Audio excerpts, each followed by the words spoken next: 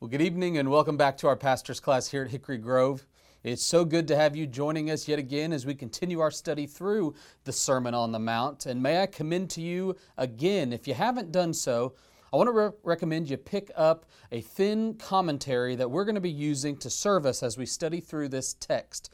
That commentary is by Danny Akin, and it's entitled the Christ-Centered Exposition Series on the Sermon on the Mount. Don't look for the volume on Matthew, look for the Sermon on the Mount. There's a unique one just for those 3 chapters in the book of Matthew, and I commend that you get that. It'll be a great resource. It'll serve you well. That whole series is real helpful. It's a real accessible way to understand the Bible in detail.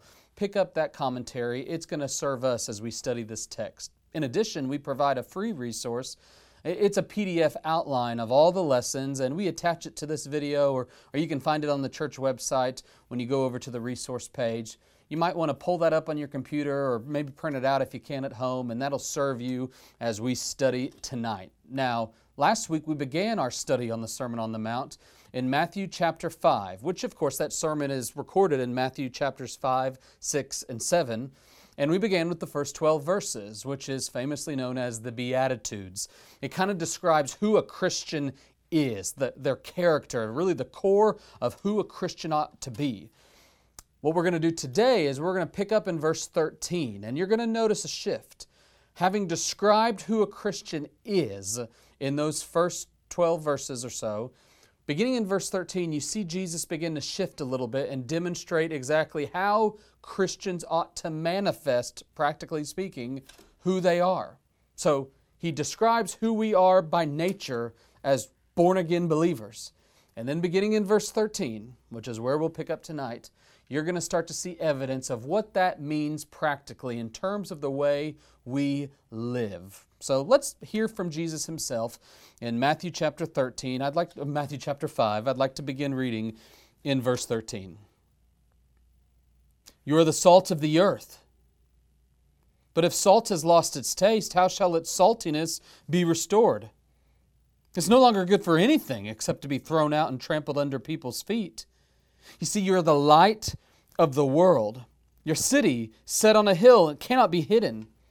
Now, nor do people light a lamp and put it under a basket, but they put it on a stand, and it gives light to all in the house. So in the same way, let your light shine before others, so that they may see your good works and give glory to your Father in heaven. Would you join me as we pray?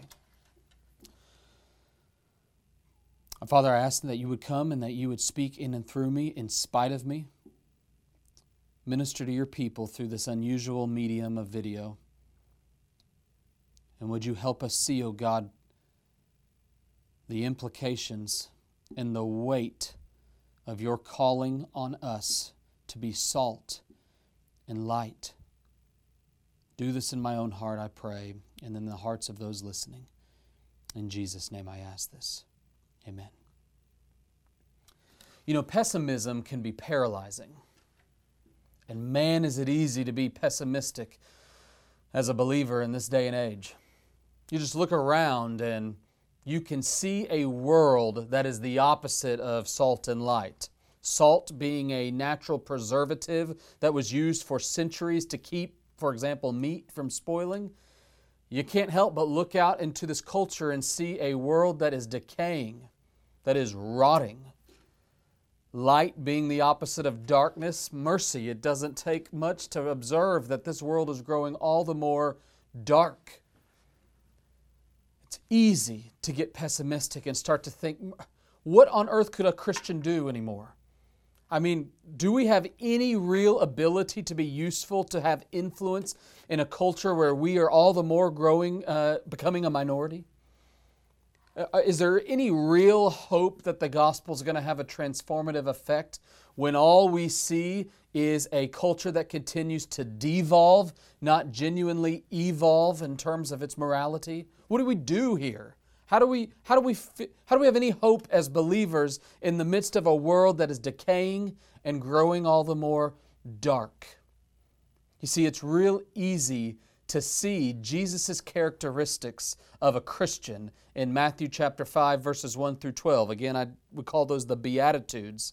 It's real easy to say, how on earth could a person that looks like this actually be useful and influential anymore?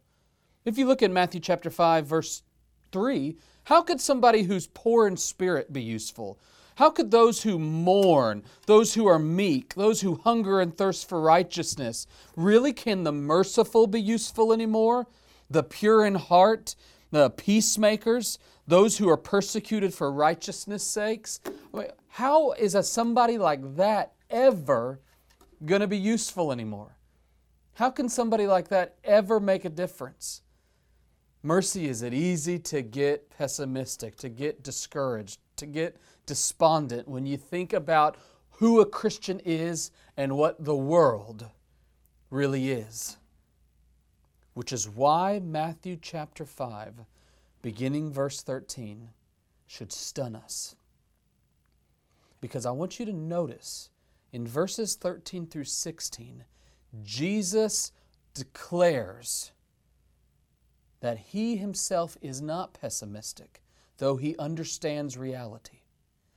Jesus does not have some sort of unusually ridiculous optimistic view based off just hope and chance.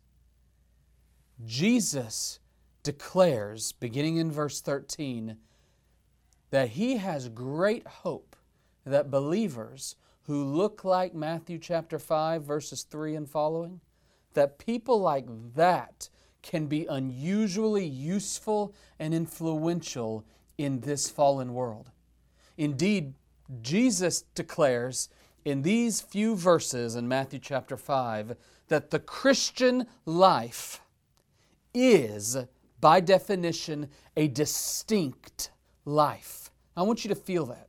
When Christ calls us to Himself, He calls us to live a distinct life. And what I mean by a distinct life is a life that really does look different than everybody else around you. And it looks different for a reason. And what Jesus illustrates for us through these word pictures is that distinctness that we are called to. It's that very distinctness that He believes, and this is God Himself speaking, so it's true, He knows is going to have a transformative effect. So I want you to see and feel with me tonight that if Christ has saved you, if you have turned from darkness to wonderful light, if you have tasted and seen that He is good, if you are a new creation, I want you to hear this. I need to be reminded of this daily. I have been called, you have been called to a distinct life. Something different. Now, if your life doesn't see or appear or feel different than those around you, let this be a warning. Let this be a caution. Let this be a flag being waved to help you see, Lord, help me to examine myself to see if I'm in the faith. Lord, help me to see what are those aspects of my life that have grown complacent. What parts of me have been compromised? Oh God, I want to be salt and light as You've called me to be. I want you to see there's really two layers to this distinct life that Christ has called us to. Number one, if you're taking notes, mark this down. He's called us to He's called us to be, distinctly useful. Distinctly useful. And we see that in the word picture in verse 13 where He says, you are the salt of the earth. Now notice, He says you, not y'all. He is focusing on you and me, and He is saying you are something. Not you should be, not you could be, not you might be, not you ought to be. He says you are salt. Now, salt's interesting. It gets more of a bad rap these days because salt, most doctors will tell you, is not terribly good for you. It can raise your blood pressure. It does a whole host of things, and they always are telling you to limit your salt.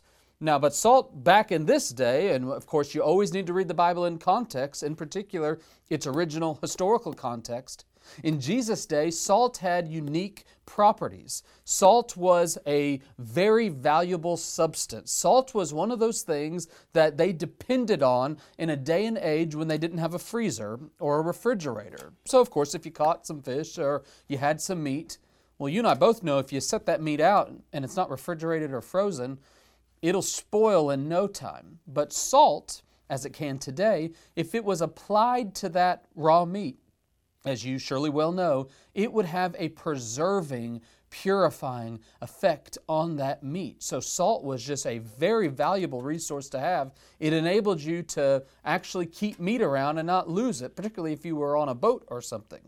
And in addition, salt also had some healing properties. It could be used to help heal wounds, amongst other things. It had an antiseptic property.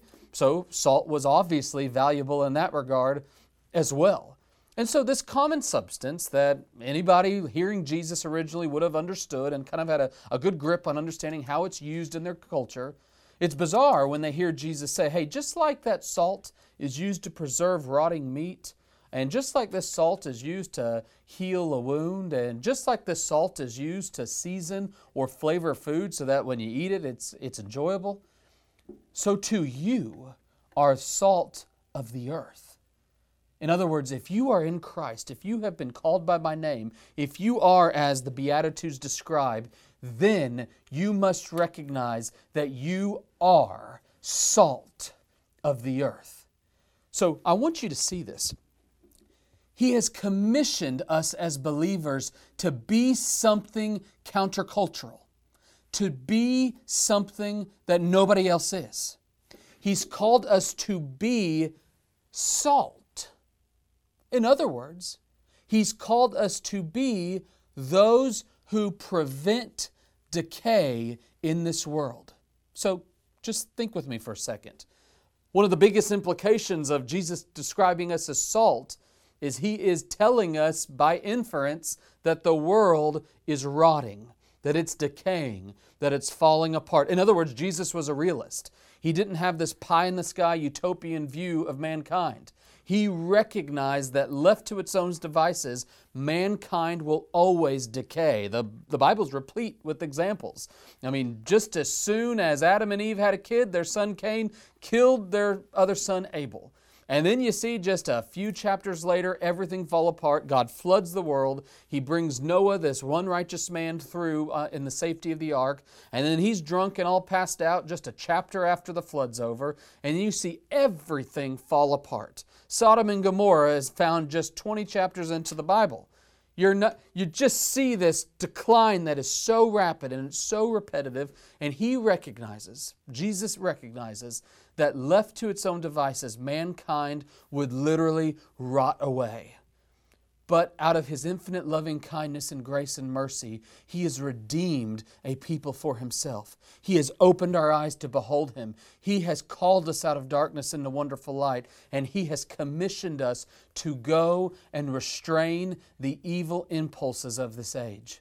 He has called us to be salt, to prevent this decay that is continuing to come. Now, this would be a whole sermon in and of itself, and time doesn't permit us to go into all the various ways that could be manifested in our lives. So let's just simplify it with one simple statement. When Christ calls us to prevent decay, it basically means this. He calls us to resist unrighteousness. We as believers have been called to call a spade, to not pacify sin, to not make light of sin. We must take sin seriously, and we must recognize it for what it is and flee from it and call others to flee from it. We are called as believers to show a dying world that sin is what sin is. Now, if you just left it there, if you just finished the analogy there, it sounds like He's calling us to be, pretty intolerable people. It sounds like He's calling us to be just those that are telling everybody else what they've done wrong and walking around like we've done everything right, and we're just those that are standing on the street corner shouting at people, full stop, period. But salt didn't just have that property of preserving. Salt also had a seasoning property. And I think this is pretty clear in the context of verse 13. One of the reasons why Jesus uses this analogy of us being salt of the earth is because salt makes something desirable. Salt brings flavor, spice to life, so to speak. Salt has this ability to make us thirsty and to make us enjoy that which we are consuming. You've had something that lacks salt. It tastes no good. Salt's one of those miracle spices that just really brings out the flavor of anything. And you also know if you get a bag of French fries that are super salty, you're going to be thirsty all afternoon. And I think what Jesus is drawing out for us in this analogy is when He calls us to be salt of the earth, He is calling us to live in such a way, not just that we resist unrighteousness, but that we promote righteousness. So there's both and. We're resisting sin and we're promoting holiness. In other words, we are living in such a way that an outside world will look in and say, what is the hope they have? What is different about them? Why do they seem so happy living in this restrained way? And they long for what you have. There is a thirst that can begin to be developed where they'll see what is satisfying them. What is so different? What do they have? What is their hope? This is the hope of the gospel of Jesus, of course, that has caused us to see that all the false promises that this dying, dark world offers are empty. They won't satisfy. And we have at last tasted and seen that God is good, and consequently, we live in such a way that an outside world will look in and say, what are they tasting? I wish I had what they've had to drink. There's something different there. This is the commission to be salt of the earth. But I've only read the first sentence of that verse because Jesus has a lot to say about this salt in the latter half of verse 13. Because He says, if salt has lost its taste, well, how shall its saltiness be restored? It's no longer good for anything except to be thrown out and trampled under people's feet. You see, what Jesus is saying is, salt is no good if it's not used. Moreover, salt is no good if it's been compromised. And I want you to see how easy it is for you and I as believers, even we who have tasted and seen that God is good, how easy it is for us to be characterized by the latter half of verse 13. So many of us are like salt stuck in the salt shaker, still sitting on the table. It does no good at all if it is not applied to the meat. So many of us are like salt that's been contaminated, which in that day and time, salt, if it got mixed in with other impurities, it would take away its preserving power. It would become literally worthless. It was no good. I mean, that's why He uses that description. It might as well just be thrown out and trampled under people's feet. You might as well just throw it on the ground because it's no good anymore. And so many of us are like this. On the one hand, we know we've been called to be salt. We know we've been called to resist unrighteousness and to promote righteousness. We know we've been called to have this salty, countercultural flavor in this world, and yet we just have stayed in the salt shaker. We're just stuck there. We're not in the midst of unbelievers. We're not helping people see the hope we have within us. We've just kept quiet. We're not applied to a dark, decaying world. We just hole up. We cloister away. We aren't living in this world. Jesus is calling us to go out and to be salt in the world. But be careful, because you may find yourself compromised. Like the salt of old that would get mixed with impurities and becomes no good, so many of us can appear like compromised salt. We know Jesus is who He says He is, and yet we've been tainted with materialism. We've been tainted with, this overly political mindset where everything becomes a fight at any turn. And we act, even if we don't truly believe it, our life demonstrates that all of our hope is in a political party or in some next election. We have to recognize as believers that to be salt in this world means we must live in such a way that our hope is not in anything temporal. And is that so difficult to do? It is so easy to live like everybody else in such a way that anybody on the outside looking in would say, Oh, well, he disagrees with me, but he's just another partisan dude. Or he's just like me, but he's just another materialistic guy. It's so easy to live like everybody else. And God has called us to be salt, which means He's called us to live in such a way that our life testifies, our genuine walk with the Lord testifies to a different path.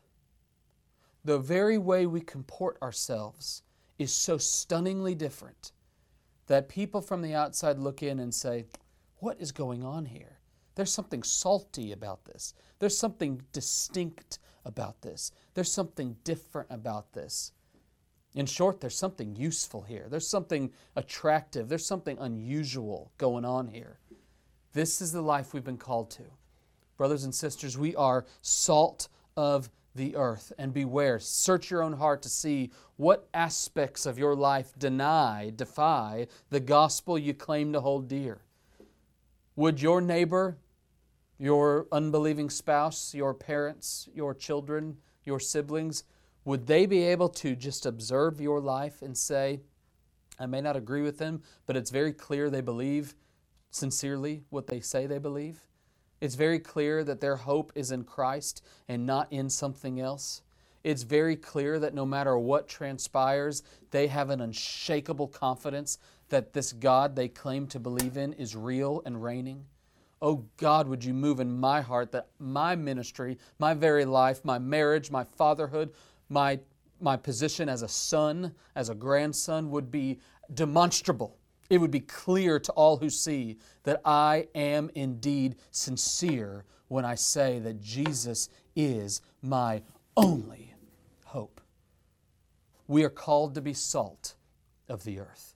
But I want you to see there's two layers, as I mentioned already, to this distinct life that Christ has called us to. We're not just called to be distinctly useful. We've also been called, number two, to be distinctly influential. And we see this in the next analogy where Jesus describes, beginning in verse 14, you are the light of the world. And then he goes on and he says, a city set on a hill can't be hidden. Nor do people light a lamp and put it under a basket, but rather, what do? They put it on a stand, and it gives light to all in the house. So in the same way, let your light shine before others so that they may see your good works and give glory to the Father who is in heaven. Now here's the truth. You don't have to be a believer to see that the world is dark. This is part of common grace, that all mankind can look out and see something is not right. There is an angst in all mankind. There is an inherent recognition in all peoples that there is something wrong that needs to be made right. There is a darkness that needs to be dispelled. And there have been many efforts for centuries to dispel this light. Incidentally, one of the great intellectual movements of our time is called the Project of the Enlightenment. It began a few centuries ago, and it has its roots as many as 5, 6, 7 centuries ago in the Renaissance, and it has been building for centuries. This mindset that if mankind can just get enough knowledge, just get enough understanding of this material world, we can at last dispel the darkness and bring enlightenment to mankind. Now, by His grace, there have been many great advances thanks to the Enlightenment. I mean, we are the beneficiaries of medicine and science and a whole host of political maneuvers that have afforded us the democracy, for example, we live in. Nevertheless, all philosophers, all secular scientists, all those engaged in the project of the Enlightenment, they can't ultimately dispel the darkness. Try as they might, there is still a hole within. There is still a darkness that pervades. And you know this every time you go to a funeral and you sit in a mass of humanity that shares one common love for the deceased, but oftentimes is wildly represented by different worldviews. But there seems to be this cohesive concern that surely this isn't the end. Surely there's something beyond this. Surely there's something not right about this. Otherwise, death would be just a normal material process, just like any other thing. But mankind knows there's something not right about this. Death can't be celebrated like this. Try as we might, there's something wrong here. And this is why Jesus breaks into mankind and He describes Himself as the light of the world. He is that which all Enlightenment thinkers have been searching for and longing for and questioning. He alone can dispel the light, and He has called us to in turn be as He is. We have been called to in turn be light in this world. Now, it's tough to be light in the world because light stands out. The minute you are a light, everything is drawn to you. Every eye turns to you. You can't help but look at the light. I remember going in a cave many years ago in southwest Missouri, and we went down there. We had little flashlights on, and they asked us all to turn the flashlights off. And when we turned the flashlights off, I have never experienced that measure of darkness. So dark, you couldn't see an inch in front of your face. It was the most unsettling darkness I've ever seen. And then the leader alone turned on just a little tiny flashlight. It was one of those like little pencil type ones. It would have made no difference in normal daylight. He turned it on, and that mild little light was blindingly brilliant in that dark, dark cave. And Christ has called you and I, small, weak, uneducated, unsophisticated as any of us may feel we are, He has called us to be a light in this world. And He is reminding us, listen, don't fear. Listen, don't trick yourself into thinking that this is not a project worth giving your life to. Don't hide it. See, you can't, in the final analysis, hide your light. If Christ has indeed saved you, if He truly has changed your life, you will be a new creation. He will have transformed you from the inside out. And we see this in the latter half of verse 14. He says, a city on a hill can't be hidden. In other words, you build a city out on a hill, you're going to see that for miles around. Any of the light in that city, it can't be hidden. And the whole illustration is, if He really has saved you, you can't hide this. You can't pretend it's not real. So that's a good question to ask. Do most of your coworkers not know you're a believer? Do many of your family members not really know much about what you believe? That's an indicting prospect. Oh, consider, do people know this? Because if I am in Christ, I can't hide this light. This is part of me. If I am in Christ, I am a new creation. My light should be shining forth. So just remember, first off, you cannot hide this influence. I want you to see also, secondly, you should not hide this influence. For look with me, if you will, at verse 15. He says, nor do people light a lamp and put it under a basket. Of course, that doesn't make any sense. Why would you light a candle and then cover it up? He says they put it on a stand so it gives light to all in the house. That's why there's all these big candle stands. So the light is in a prominent spot and it will give light to the room. And the point he's simply making is, listen, the reason I've made you a light is because you're supposed to give this off. This is what I've called you to. I have saved you and changed you so that you might illuminate who I am to a lost world. Have you ever wondered why when the Lord saves you, He doesn't just take you instantly? Since eternity with Him is infinitely better and more glorious than this temporal reality, why wouldn't He just take us? He hasn't, because He has commissioned us. He has a calling on our lives to illuminate who He is to a lost and dying world, that they might see, that they might see, that they might see. In particular, verse 16 says, see your good works and give glory to the Father in heaven. You see, you can't hide it. You shouldn't hide it, and indeed you must not hide it, because this is why He's called us here. He has called us to demonstrate the light of the gospel of the glory of God, which is Jesus Christ, His gospel, to demonstrate this perfect, wonderful news to a lost, dark, dying, decaying, despondent world. And in so doing, the promise of verse 16 is that there will be many who see. They see what's going on, and by God's grace will give glory to Him in heaven. In other words, there is a way we can live that testifies to the words on our mouths. Our lives must comport with what we claim to believe. The prayer I pray, probably more than any other prayer for my own soul, is, oh God, help my life reflect the testimony I bear on my lips. As a pastor, I teach the Bible multiple times a week. As a pastor, everybody assumes that, I am, and most pastors are just going to be a living embodiment of what we say, and I'm not. Oh, my word, so often I'm not. Just ask my wife. Which is why I have to pray. I have to intercede for my own soul every morning and say, oh God, do this work in me. Help me to be, as you have called me to be, salt in a dying world, light in a dark, dark world. And so let's conclude our time tonight with just a few questions that I want you to ponder as you reflect on this text. What's keeping you from being light? Truly. Consider it in your own heart, maybe write it down. What are those factors that are making it tempting to just hide the light? Keep the salt in the proverbial salt shaker.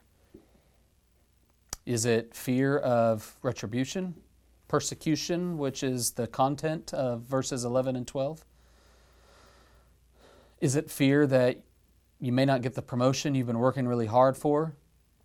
Is it a busyness that you've allowed to just overtake the calling Christ has placed on your life? What is it? What's that thing that's keeping you? And lay it before the Lord tonight and ask God to so move in your heart and move in your life that verses 13 through 16 of Matthew chapter 5, this famed Sermon on the Mount, would be a call to you this year. Would you join me as we pray to that end? Father in heaven, we need you to remind us anew that this calling is not theoretical. This is a mandate from heaven. Indeed, this is who we are. We are salt. We are light. Oh God, I pray that you would apply us to a decaying world. I pray, oh God, that you would illuminate a darkening world through our witness. We thank you, O God, for the grace you've had on us. Season us with this grace so that those who see us would not give us glory or shame your name, but give glory to our Father in heaven. Do this, we pray, in Jesus' name. Amen.